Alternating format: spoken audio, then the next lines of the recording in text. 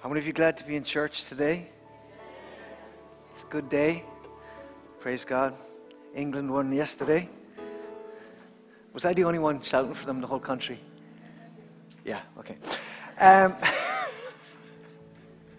Praise the Lord. And just want to wish all of our American brothers and sisters a very blessed Independence Day, 4th of July.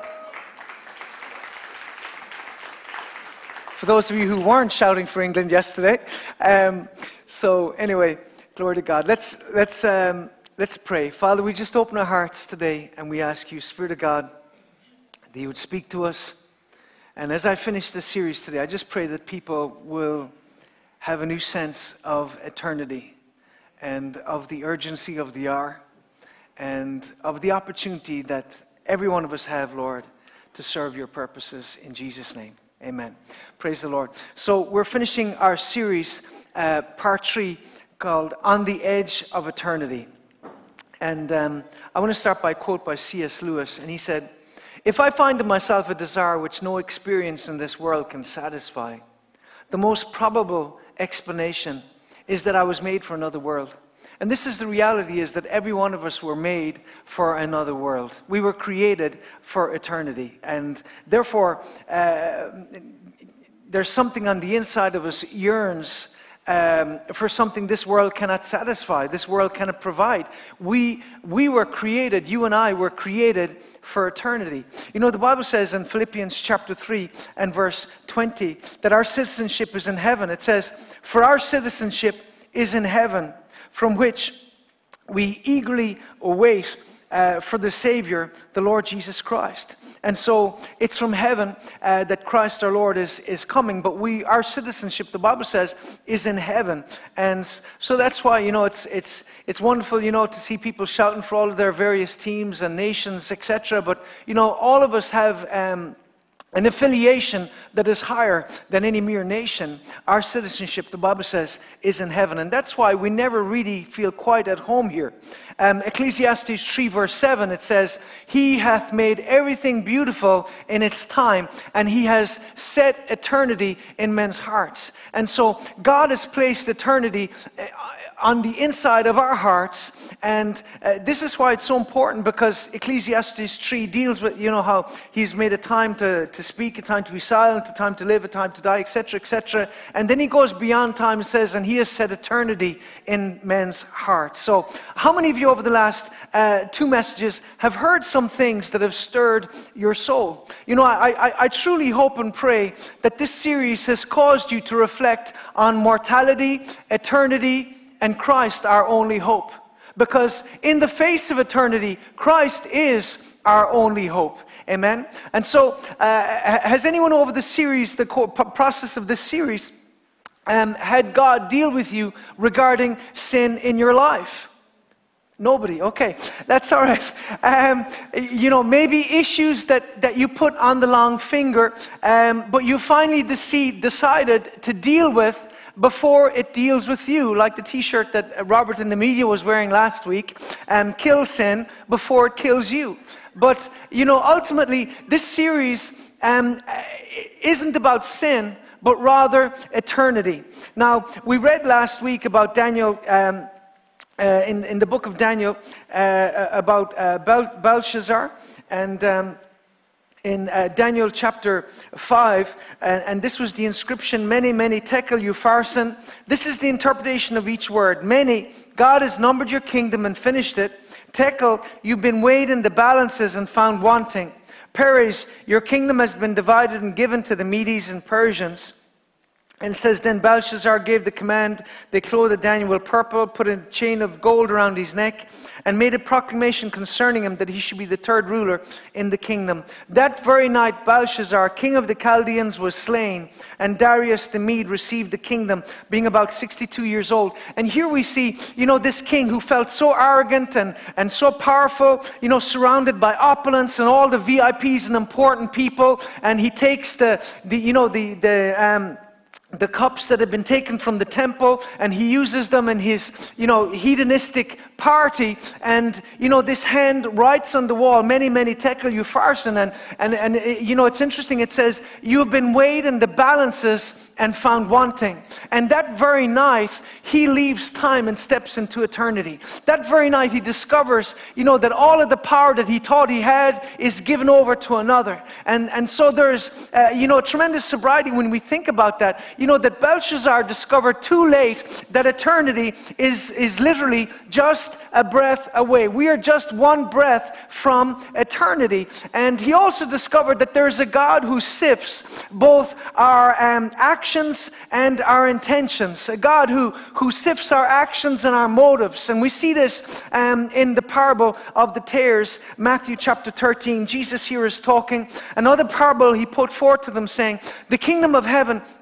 is like a man who sowed good seed in his field, but while men slept, his enemy came and sowed tares among the wheat and went his way. But when the grain had sprouted and produced a crop, then the tares also appeared. And the servants of the owner came and said, Sir, did you not sow good seed in your field? How then does it have tares? And he said to him, An enemy has done this. The servant said to him, Do you want us to go and gather them up? He said, No, lest you gather up the tares, you also uproot the wheat with them. Let both grow together until the harvest. And at the time of harvest, I will say to the reapers, First, gather together the tares and burn them in bundles to burn them, but gather the wheat into my barns. And this seems a little cryptic until you go a little further in the chapter, verse 36, and Jesus really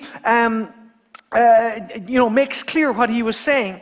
Then Jesus sent the multitude away, went into his house. The disciples came to him saying, Explain to us the parable of the tares of the field. And he answered and said to them, He who sows the good seed is the Son of Man. The field is the world. The good seeds are the sons of the kingdom, but the tares are the sons of the wicked one. The enemy who sowed them is the devil. The harvest is the end of the age, and the reapers are the angels. Therefore, as the tares are gathered and burned in the fire, so will it be at the end of the age. I appreciate this may not be politically correct, but this is Jesus speaking, so we need to listen to what he is saying. And he said, The Son of Man will send out his angels, and they will gather out of his kingdom all things that offend, and those who practice lawlessness, and will cast them into the furnace of fire. There will be wailing and gnashing of teeth. Then the righteous will shine forth as the sun in the kingdom of their Father. He who has ears to hear, let him hear. And here, Jesus makes it very clear that ultimately eternity ends in heaven and hell. And heaven or hell. And it's interesting that he says, gather out of my kingdom all things that offend, and those who practice lawlessness. And so, this is a very sobering realization. Jesus said of the Pharisees that they preach, but they do not practice. So again, we must understand God wants us to live a holy life. He wants us, to walk in righteousness and to do his will. Anyway, I've asked this question each week. Are you ready for eternity? Are you ready, should you hear the Master's call, word to come this week, word to come this day? Are you rapture ready? Are you ready for eternity? Amen. 2 Corinthians 5:10 and 11. For we must all appear before the judgment seat of Christ, that each one may receive the things done in the body according to what he has done, whether it be good or bad. Knowing therefore the terror of the Lord, we persuade men. But we are made manifest unto God, and I trust are made manifest in your consciences. So it says, knowing therefore the terror of the Lord, we persuade men. Because while it's the goodness of God that leads us to repentance, it's the love of God that moves us to share the gospel with our fellow man, amen, to take the timeless message of the gospel to people who do not know him. Because we know that eternity only holds terror for those who do not know Jesus Christ. And again, people may say, I'm a good person, or, listen, Jesus said no one is good. And again, eternity only holds terror for those who die without Jesus Christ. That word, knowing therefore the terror of the Lord, that word in the Greek is phobos, where we get phobia. and it literally means to put in fear, alarm, or fright, exceedingly, fear or terror. Now, as believers, we do not hold fear or terror with regards to our death or regards to eternity, because we know that Jesus bore our judgment. But Paul said, knowing the phobos of the Lord, knowing the fear or the terror of the Lord, we persuade men, because we know they're not ready to stand before the Lord. And sadly, so many people enter eternity without being ready. And so again, I'm not talking about being terrified of God per se, but I am talking about giving God the appropriate honor and respect that belongs to Him as God, being mindful of the coming judgment, because there is a healthy fear of God. You know, the thief on the cross said, he asked the question, do you not even fear God? Luke 23:39. One of the criminals who hung there heaped abuse on him. Are you not the Christ, he said? Save yourself and us. But the other rebuked him, saying, do you not even fear God, since you're under the same judgment? We are punished justly, for we are receiving what our actions deserve. But this man has done nothing wrong. Because, you know, sometimes I think modern preaching is guilty of being over-familiar with God and ignoring His justice and His holiness. Because He is an awesome God, and eternity will reveal both His greatness and His glory. Deuteronomy 10:17, for the Lord your God is the God of gods and the Lord of lords, the great, the mighty, and the awesome God, who does not show partiality nor take a bribe. So we know that our God is an awesome God, and therefore there is an appropriate way to refer to and engage with the sovereign of the ages. Because yes, while He is our Abba Father, He is also the judge of all men. He is the judge of eternity, a place where all of us will one day go. Daniel chapter 7 and verse 9 says, I watched till thrones were put in place, and the Ancient of Days was seated. His garment was white as snow, and his hair as the head was like pure wool. His throne was a fiery flame, its wheels a burning fire. A fiery stream issued and came forth from before him. 1,000 thousands ministered to him. 10,000 times 10,000 stood before him. The court was seated, and the books were opened. And here we're given a glimpse of the great white throne judgment, where all will stand before, or at least all who do not know Christ will stand before God in all of His awesome splendor and power and glory. And the Bible talks about, it says the court was seated and the books were open, because there is a court higher than the Supreme Court.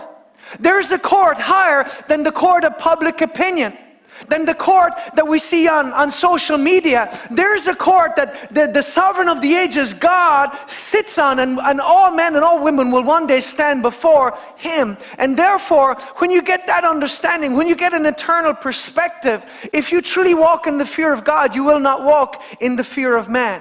Amen? So again, in these end days, I believe we are seeing a restoration of wonder, awe, and the fear of the Lord. So firstly, we must awaken. Finally, after 3 weeks, I've got to my first point. We've got through the introduction. We're at our first point. I think that'd be a good place to applaud. Awaken to eternity. Ephesians 5:14 says, this is why it is said, wake up, O sleeper, rise from the dead, and Christ will shine on you. Turn to your neighbor and say, wakey, wakey. This is why it is said, wake up, O sleeper, rise from the dead, and Christ will shine on you. The New King James. Therefore He says, awake, you who sleep, arise from the dead, and Christ will give you life. Oh, how this poor deluded generation needs to awaken from its slumber. Deadened to the voice of God through sin, sloth, and a dead church that proclaims ritual rather than revelation, and reformation rather than regeneration. Well, you see, you don't just need to be reformed, you need to be reborn. Amen? Oh, that the church would awaken to the will of God in this hour, that we would awaken to the urgency of the hour. Joel 3:14 addresses this, and it says, multitudes, multitudes in the valley of decision. For the day of the Lord is near in the valley of decision. Do you know the day of the Lord is near? When we look around the world, you know, all over Canada, churches are burning. This week, I think in Alberta alone, something like 10 churches were set on fire. And, you know, it's tragic, you know, to see churches burning. You know, we've seen this same pattern in France for a number of years now, where churches have been attacked. You know, Notre Dame Cathedral was burned to the ground. But, you know, the painful truth is this: churches burn because pulpits don't. I'm not in any way endorsing what's happening, but in many instances, churches are burning because the pulpits have long since stopped burning. And there's no use blaming Islamic terrorists or radical leftists. They do what they do. But you know what? In many instances, these beautiful buildings have already been relegated into becoming museums by apostate denominations that show no regard for Christ or for biblical truth. You know, this week in the UK, the Methodist Church in England, you know, they voted to affirm same-sex marriage and cohabitation. And yet at the same time, they rejected an amendment to affirm the uniqueness of Christ. And so essentially what they have done is they have torn the Bible in two and rejected biblical truth, objective biblical truth. And again, there's some of you who say, Pastor John, why do you say this all the time? You know, I have friends who are gay. How can you say that? Listen, we all have friends, our family, or people we love that are involved in that lifestyle. But we must understand as Christians, we must make the distinction. You know, loving your neighbor does not mean endorsing their behavior. You may be an adulterer, you may be a liar, you may be a thief, you may be a compulsive liar, but you know what? As a Christian, I cannot indulge or endorse your behavior. I can love you as a person, but I cannot approve of what you do, because that is not my place. God, let me say this, God as God is the one who defines right and wrong, not you or I. That is important to understand. We don't hate anybody. We don't want to disrespect anybody. But we have to hold fast to truth. Like the Bible says, hold fast that which you have, that no man take your crown. Now, I just read the parable of the tares, where in eternity, God will sift between those who truly know and serve Him and those who don't. So I don't know about you, but when I consider eternity, I tremble before the thought that we will one day stand before God. So I will not, as a pastor, compromise truth just because it will make it more comfortable for you or for me.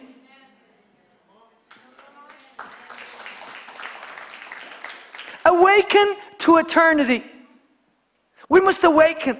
Because when we see denominations doing this, it is shameful. I believe John Wesley would turn in his grave. And I'm not trying to be cruel or dismissive, like I said, to the sincerely held beliefs of others, whatever religion they may be. But the tragedy is this: in many instances, dead religion is one of the biggest reasons why multitudes are lost to a Christless eternity. Okay, because listen, it's a tradition in this nation. You go to church once or twice a year. That's not Christianity, I'm sorry. And you are not ready for eternity. Just because you turn up in Mass at Christmas or Easter. Jesus said, by their fruits you will know them. By your fruits. You know an apple tree because it has apples on it. You know a pear tree because it has pears on it. You know a Christian because they're living for Christ 7 days a week, 364 days of the year. It would be a very strange relationship with my wife if I called into her house, and it is her house, hallelujah. It's like the saying, you get married and you discover, you know, what's mine is yours and what's yours is yours. But it would be a strange marriage if I turned up there once or twice a year. And yet there's some people deluded into thinking that's Christianity. No, it's not.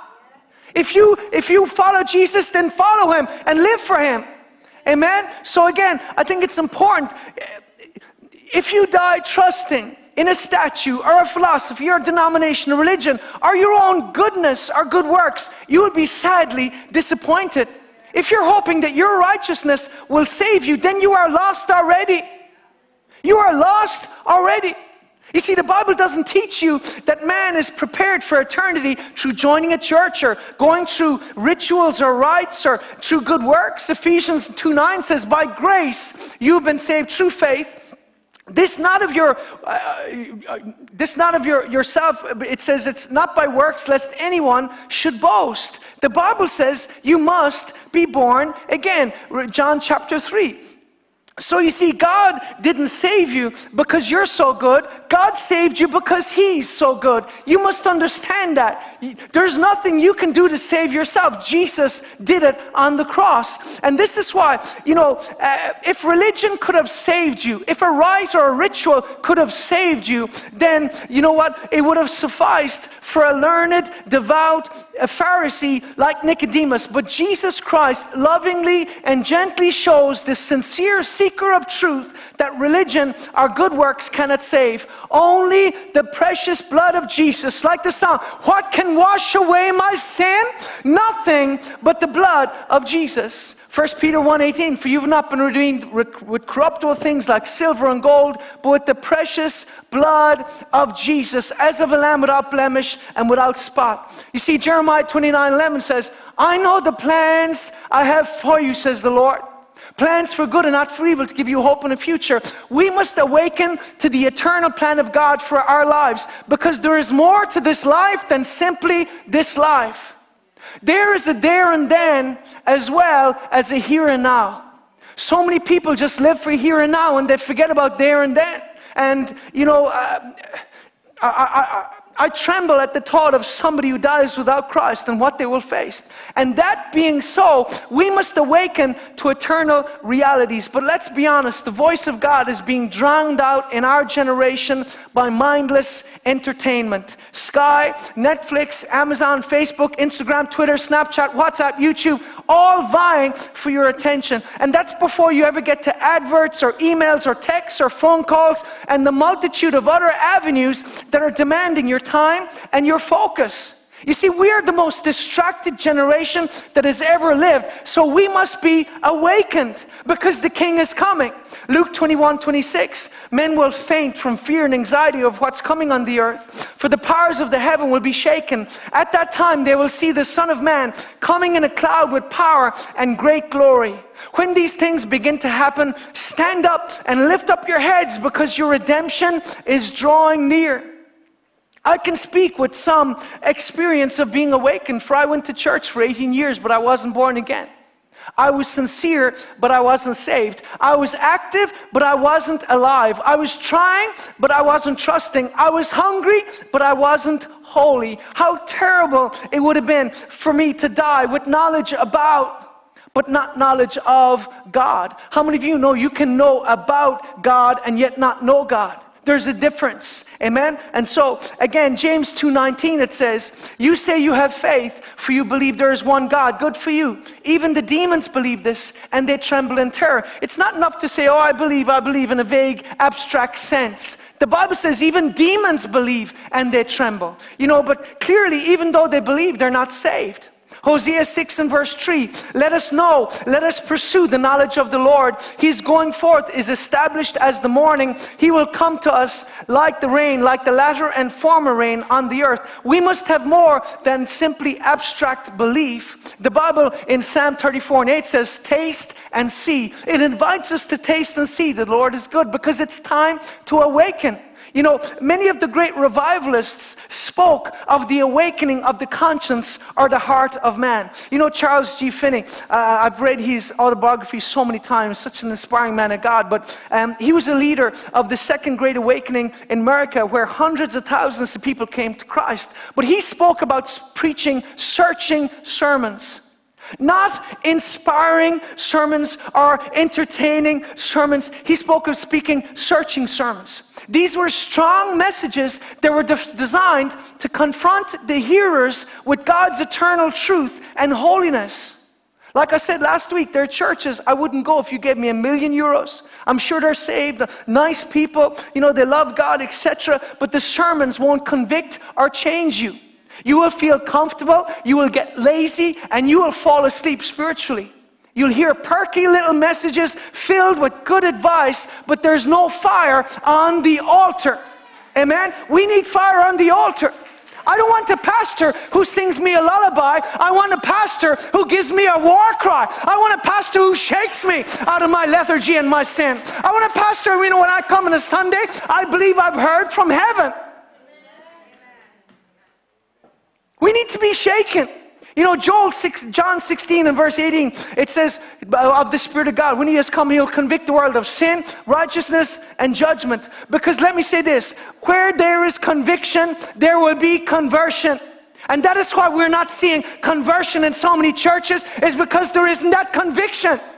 It's time to stop playing church. It's time to be the church. This is the problem with the whole church growth movement. The church has bought into a faulty premise that growth is the ultimate goal. No, glorifying God is. Glorifying God is the goal, irrespective of whether the church grows or not. And even if the whole church gets up and walks out because they've been confronted with eternal truth, so be it. Because, this erroneous idea that quantity as opposed to quality is equated with success in ministry is wrong. This idea of the bigger, the better. But the problem is if my focus as a pastor is on building numbers rather than building disciples, then there is truth I will never proclaim, because I will probably offend and cause people to leave. Because when the ultimate goal is numerical growth rather than preparing people for eternity, then there are certain subjects you will never mention. There are certain places you will never go, because it's counterproductive to your ultimate goal of getting as many people as possible in the doors, and ultimately you have become an idolater. And we have to repent of this as the church. You know what? Give me truth even when it hurts. Amen? Come on, that's a good place to say amen. Proverbs 23 and verse 21. Proverbs 23 and verse 21. Buy the truth and do not sell it. Because as ministers, our focus mustn't be on growing churches, but on growing believers. And we must repent, like I said, of this idolatry. Isaiah 66 and 1. Thus says the Lord, heaven is my throne and earth is my footstool. Where is the house that you will build for me? And where is the place of my rest? For all these things my hand has made, and all these things exist, says the Lord. But listen to this. But on this one I will look. Do you want God's attention? Then listen. But on this one I will look, on him who is poor and of a contrite spirit, and who trembles at my word.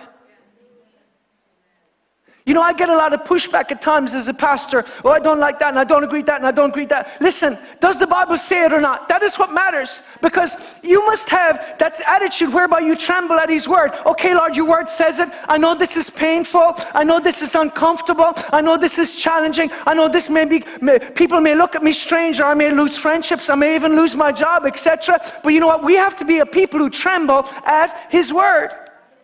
We must move beyond mere knowledge to revelation and reverence. The revivalist Charles G. Finney, he had a special ministry of leading other ministers to salvation. Because you know what? Sometimes a person isn't far from the kingdom. But you know what? If you miss heaven by an inch, you might as well have missed it by 1,000,000 miles. Amen. Jesus said of somebody, he's not far from the kingdom, but that doesn't mean you're in the kingdom. Amen. Song of Solomon says, the voice of my beloved. Let me say this, the voice of the bridegroom is going forth to his bride, the church, calling us to awaken to his divine purpose. He wants to open our eyes to eternity, open our eyes to his will, to hear his voice, to see his face, amen, to follow his calling. And this is why there is nothing more vital than this. I want to turn to Isaiah chapter 6. And verse 1, in the year that King Uzziah died, I saw the Lord sitting on a throne, high and lifted up, and the train of his robe filled the temple. Above it stood seraphim, each one had 6 wings. With 2 he covered his face, with 2 he covered his feet, and with 2 he flew. And one cried to the other, said, Holy, holy, holy is the Lord of hosts. The whole earth is full of his glory. Yes, God is love, but don't forget that God is holy. He is a holy God. And if you want to follow him, you must live a holy life.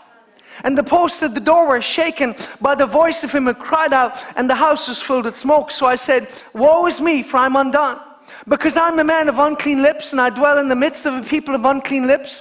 For my eyes have seen the King, the Lord of hosts. Then one of the seraphim flew to me, having in his hand a live coal, which he had taken from the tongs from the altar, and he touched my mouth with it and said, Behold, this has touched your lips. Your iniquity is taken away, and your sin purged.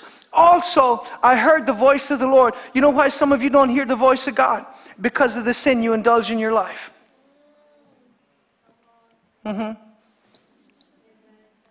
Isaiah didn't hear the voice of God until he was touched by the fire from the altar, until that sin was taken away. And I heard the voice of the Lord saying, Whom shall I send, and who will go for us? And then I said, Here am I, send me. And he said, Go and tell this people. You see, Jesus' last words were go. Go to a lost and a broken world and tell them that I love them. Tell them of my love. Tell them of my plan. Amen? You see, Isaiah was awakened to a realm of God's glory he never even knew existed. In just one moment, God took him from earth to heaven, from time to eternity, from theory to personal experience. Just one moment. Isaiah was granted a glimpse of eternity, and he would never be the same again. From that moment on, he would forever be a God-touched man. Let me say this, in this day and hour, we need to be God-touched men and women. Amen? Hallelujah. We must press in there and receive that touch from him on a daily basis. Ephesians 1:18, the eyes of your understanding being enlightened. You see, God wants to open our eyes to see, open our ears to hear. It's time to awaken to eternity. You know, my primary call as a pastor is not to teach you success principles. Listen to a lot of messages today, and that's what it just seems to be like. Pastors just giving out good advice. How to have a good marriage, how to have a good sex life, how to get out of debt, how to do this, how to do that. No, that's not our primary calling. Our primary calling, I believe, as pastors, is to connect you with Christ. He will make you a success. When you connect with him, you connect with his purpose. You connect to your purpose, you will become a success. Because he holds the blueprints for your life. And the secret to success is simply do what he created you to do. Just spend time with him, and it will all start to begin to become clear and make sense. You don't need to figure out life. He has. Just say yes to his will and his way. He has a plan. Because sadly, so many people live as if God does not exist, particularly here in the Western world. But let me say this. If you won't live for him in this life, how can you expect to live with him in the next? If you won't live for Christ in this life, why would you expect to live with Christ in the next? You know, recently, a person we knew about 20 years ago made a comment online. It was towards the end of the lockdown, and Joanna, my wife, she just put it out there saying, what do you miss most about church? And this person said, you know, funny, I haven't been in years, and I don't even miss it. You know, the time will come when that person will, but it will be too late because they'll be left behind. Let me say this. The reason why some haven't, and talking to pastors all around the world, it's the same thing. There's a large segment of the church that haven't returned to church. But let me say this, why, and I appreciate some maybe have some physical issue that they can't, that's fine. But you know what? Let me say why many still haven't come back to church.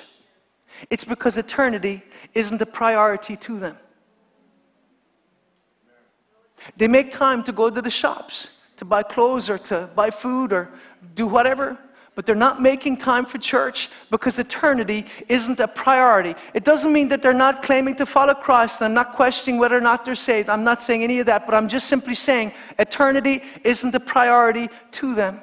But when we read the parable of the tares and the wheat, it's very, very sobering because it causes you to look at yourself. Like the Bible says, if we would judge ourselves, we would not come under judgment. So again, let's look at ourselves in the manner which God wants us to. Because, you know, let me say this as a pastor. The amount of people who said to me during the lockdown, Pastor, I so miss church. I still haven't seen them.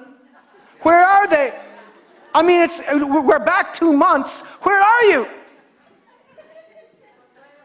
Pastor, I so miss church. They're lying through their teeth. They're just telling me what I want to hear. Awaken to eternity. Secondly, prepare for eternity. John Tillotson, 1630 to 1694. He who provides for this life but takes no care for eternity is wise for a moment but a fool forever. Job 16:19. Surely, even now my witness is in heaven, and my evidence is on high. My friends scorn me, my eyes pour out tears to God. Oh, that one might plead for man with God as a man pleads for his neighbor. For when a few years are finished, I shall go the way of no return. You see, none but Christ alone have ever returned from death. The Bible here in Job refers to it as the way of no return. Whether you like it or not, the time will come when you take your final breath and you will go the way of no return.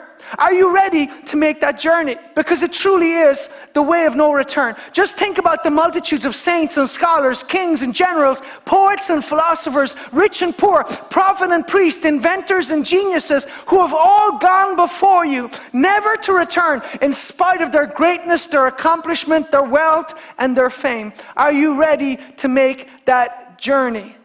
This is why we must make provision for eternity, because it's unavoidable that we will all go that one way too. Thomas Hobbes, 1588 to 1679.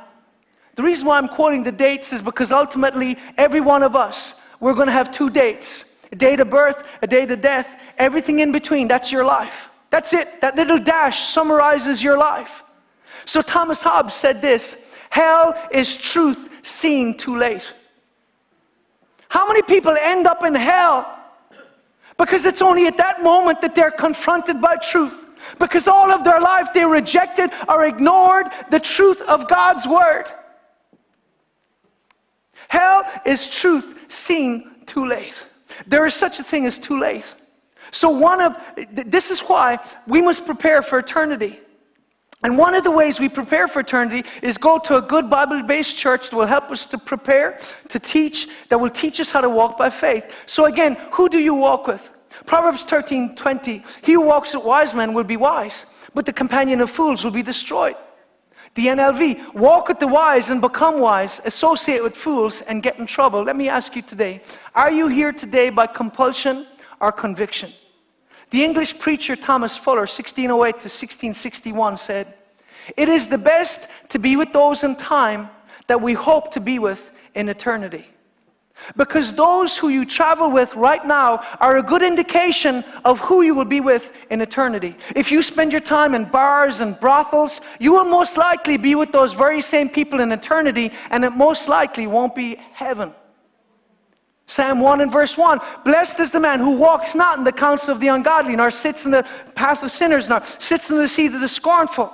You know, the NIV says, who doesn't sit in the seat of mockers, because so much of what we call entertainment today simply consists of mocking God, truth, and righteousness. We must prepare for eternity, even if people look at us funny.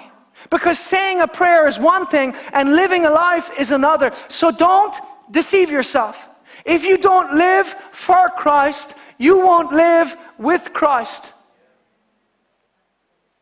I appreciate this may be a sermon that makes you uncomfortable. I'm glad. Some of us have been too comfortable for far too long.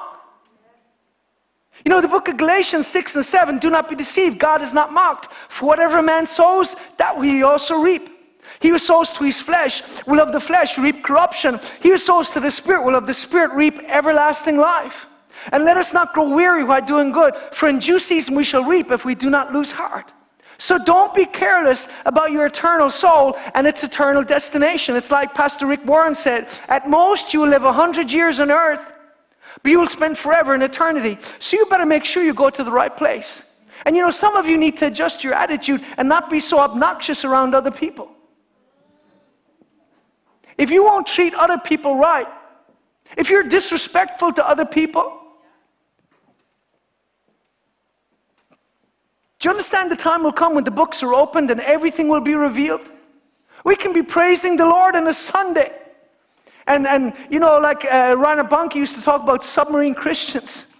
You know, Sunday afternoon, glug, glug, glug, glug, glug, glug. And you go to great depths for the rest of the week. Saturday night, glug, glug, glug, glug, glug, you appear in church. Praise the Lord. No, listen, we got to live this in Jesus' name. Amen. We got to live this. Amos 4:12 says, prepare to meet your God. Get your life right with God, because if it's the goodness of God that leads us to repentance, it's the fear of God that keeps us from sin. You know, the story of the rich man and Lazarus, I believe, is testament to a life that was not ready for eternity. Job chapter 18 and verse 5.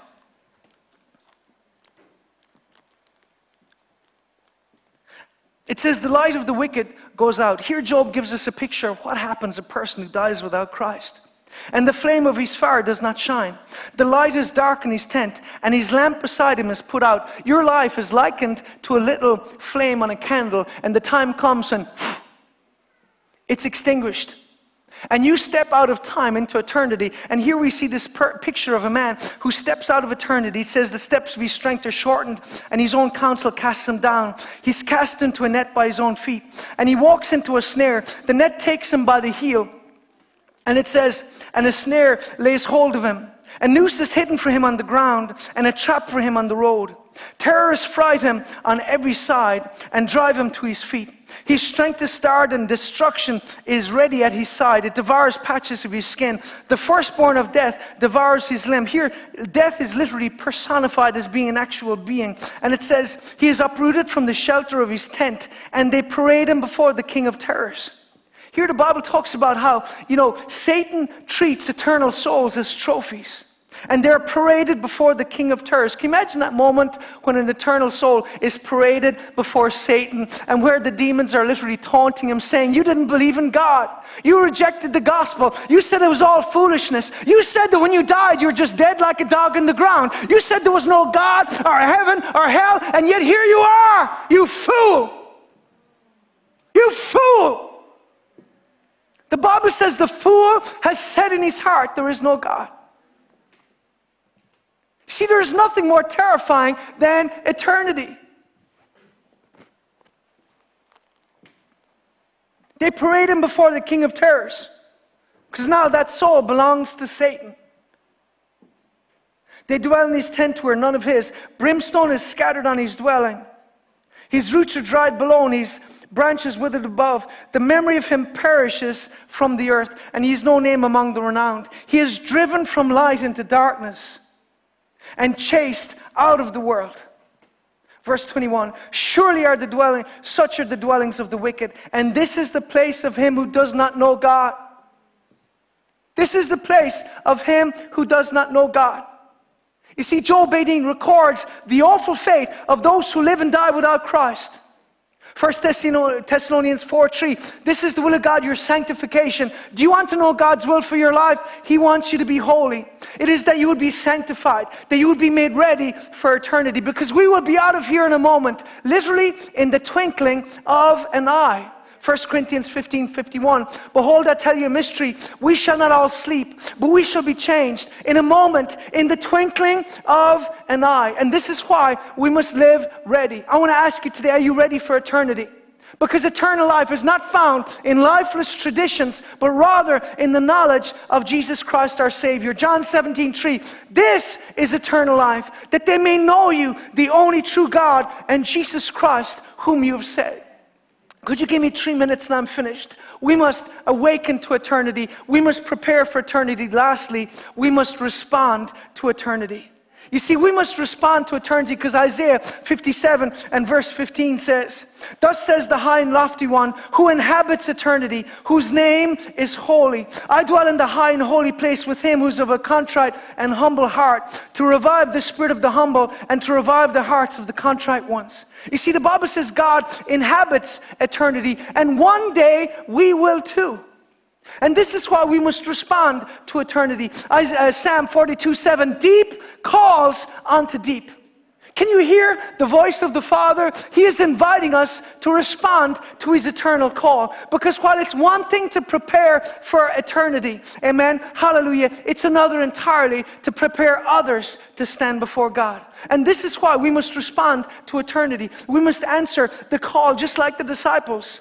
Daniel 12:3. Then those who are wise will shine like the brightness of the heavens, and those who lead many to righteousness like the stars forever and ever. We must win souls. Amen. We must be soul winners. So I love about Dennis. You know, Dennis is in his 80s. Give me a wave, Dennis. Praise the Lord. Hallelujah. Dennis, give me a wave. Glory to Jesus.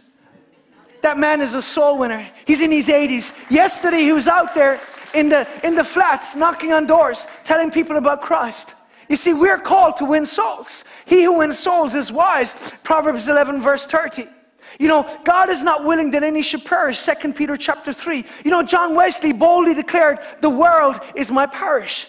You know, he had a heart for people. Even though he was highly educated, he spent his life among uneducated miners. You know, he came to Ireland numerous times. Over 42 times he came to this nation. And there were those in London who criticized him for sending so many preachers to Ireland and for spending so much time here in Ireland. And yet he simply responded by saying, the time will come when this nation will repay England for the time and the resources that was sown into that nation by the mighty men and women of God that will arise from that nation. You see, he believed in this little island. He had a heart for souls. This is why we must respond to eternity. You know, Matthew 4:19, Jesus said, come follow me, I will make you fishers of men. You see, if we are followers of Christ, we will be winners of souls. We're called to be soul winners. And you know what? We're not following Christ if we're not seeking to bring others to the knowledge of him. You know, Matthew 9, I don't have time to go there, but it talks about how Jesus called Matthew, and it says Matthew brought all of his friends, all the tax collectors, all these despised people, and they were sitting in the presence of Christ. And the Pharisee said, you know, to his disciples, in the New Living it says, how can your master bear to eat with such scum? But you know what? Sinners were drawn to Jesus because he hated their sin but loved their soul. Jesus is the lover of our souls. And he loved these men enough to risk censure by the religious authorities and being misunderstood by his followers. Amen. For associating with these people. But he didn't care about his reputation. He cared about their eternal souls. And he is our example. That's why 2 Timothy 4 says, preach the word. You know, we must preach for eternal results, not temporal, popularity. You know, we must live and minister in the fear of God, not man. You know, Proverbs 29 says the fear of man is a snare. And you see, when we get a vision of eternity, that is when things change. You know, Leonard Ravenhill said this, the glory seems to have departed from the pulpit. Three things are missing: intensity, immensity, and eternity. I thought this was just going to be 1 week. Fact is, I could have probably made it 4 or 5. But you know what? Here, he said, you know, the glory is departed because three things are missing: intensity, immensity, and eternity. Because it's when we get a vision of eternity that we get a revelation of God's immensity, and we also realize the urgency of the hour. Because so many are not ready to stand before him. You know, 2 Corinthians 5:14, the love of Christ compels us. Are you moved by time or by eternity? Are you moved by ambition to climb the ladder or to accumulate wealth? Or do you want to glorify God? Do you want to win souls? Do you want to glorify God or self? Because God not only awakens us, he not only prepares us, but he wants to use us to reach others for him. Amen. And this is why people talk about, you know, making peace with God, and that's okay. But you know, Romans 5:1 says we already have peace with God through Jesus Christ. You see, you know, we must reach others. That's why Isaiah cried out, here I am, send me. And you know, if you could stand to your feet today, you know, is that the cry of your heart? Here I am, send me. And thank you. And this is why, again, eternity stands before all of us. And that's why I would say to you today as I finish, don't leave the final moments of your life. Don't leave the final moments of your life. You know, when there's nothing more you can do for God, live for him today. Answer his call today. Because we who have found eternal assurance in Christ, the most natural thing in the world for us to do is to share that assurance with others. To share that good news with others. Isaac Watts, I believe the promises of God enough to venture an eternity on them. You see, you can venture an eternity on Christ and he will not let you down. Because the Bible has the answers that this world longs for. In the face, you could say on the top is time and the bottom is eternity. And all of us are running out of time. All of us are just here for a season. But John 5 and verse 24, most assuredly I say to you, he who hears my words and believes in him who sent me has everlasting life and shall not come into judgment, but is passed from death to life. John 6:47, most assuredly I say to you, he who believes in me has everlasting life. In the face of a life that is, in the face of a life that is growing shorter, every one of those grains of sand really could describe a day. Every one of those days, day by day, it's passing. We're growing older. Our time on this planet is growing shorter, and yet we don't have to give in to fear. Why? Because Jesus Christ conquered mortality. That thing that has haunted mankind, our mortality. The fact that we look and we realize, I was 30, now I'm 40, now I'm 50, now I'm 70, now I'm 80. The time you realize your time is growing short, and eventually that time comes to an end. And that's why the Bible says man goes to his eternal home. 1 John 5:11, this is the testimony. God has given us eternal life, and this life is in his Son. Because living in the light of eternity will change our priorities. We will no longer be living for ourselves, but for God's glory. John Owen said this, Satan's greatest success is in making people think they have plenty of time before they die to consider their eternal welfare. You see, you don't have forever. You just have a very limited time before you leave this planet. And that is why you must get right with God. You have now. Do not assume you have another opportunity. That's why the Bible says today, if you hear his voice. I know I've gone way over time and I'm sorry, but you know what? With every head bowed, every eye closed, I want to give you an opportunity. Praise God. If you could take them, thank you so much.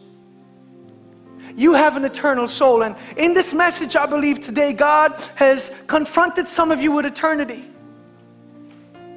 I believe he's confronted all of us, but ultimately it's only those of you who know Jesus as your Savior. I want to ask you this question. Are you born again? Do you have peace with God? Do you have that assurance that heaven is your home and Jesus is your Lord? If not, I want you to put your hand up and I'm going to pray for you today. You do not have tomorrow, you only have today. That is why you must respond. If you do not know Jesus as your Savior, put your hand up high and I'm going to pray for you today. Because you have an eternal soul. I see that hand. Anybody else today? God bless you. Anybody else today? You have an eternal soul. Jesus said, what does it profit a man to gain the whole world and lose his own soul? Amen. Anybody else today want to respond and say yes to Jesus Christ? Put your hand up high. Don't walk out of here today if you're not right with God. Don't walk out of here today if you don't know Jesus as your Savior and your Lord.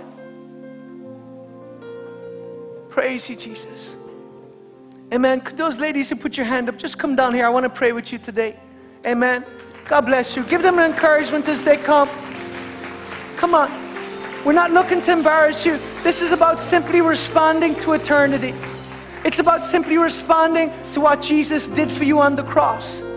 If there's anybody else here today and you don't have that assurance that Christ is Lord of your life, you need to be down here. You need to humble yourself before the Lord. In eternity, I truly believe there will be people who will realize that it was their pride that kept them from heaven because they had an opportunity to receive Jesus and they didn't do it. Or people would look at me. This isn't about embarrassing you. This is about simply preparing your heart for eternity. I don't mean to labor this, but if there's somebody else who needs to be down here, this is your moment. If you've been in sin or backslidden or away from God, this is your moment to respond and say, yes, Lord, I'm ready to surrender. I'm ready to say yes to Jesus Christ. Praise you, Jesus. God bless you. Give this lady encouragement as she comes. Praise you, Jesus. Come on. The Lord is going to do something in this place. Could you stretch your hands towards them today? I've done my best to preach the gospel to you today. And if you're not right with God and you walk out of here, it is not on me. You take responsibility for your eternal soul. Eternity is not something we play in games with, and neither is God. Stretch your hands towards Him. Just look at me today and just say this simple prayer. The Lord loves you. He paid for your sins on the cross. Just pray this simple prayer. Say, Lord Jesus Christ, I believe in my heart that you were born of a virgin, that you lived a perfect life, and that when you died on the cross, you died in my place, bearing my sin and shame. Come into my life, Lord Jesus Christ, and forgive me of my sins. I accept you as my Lord and Savior. And just as you have forgiven me, I forgive anything that I hold against anybody. And I know that I have eternal life. Thank you, Jesus, for saving me. Amen. Could you give a shout of praise to the Lord today?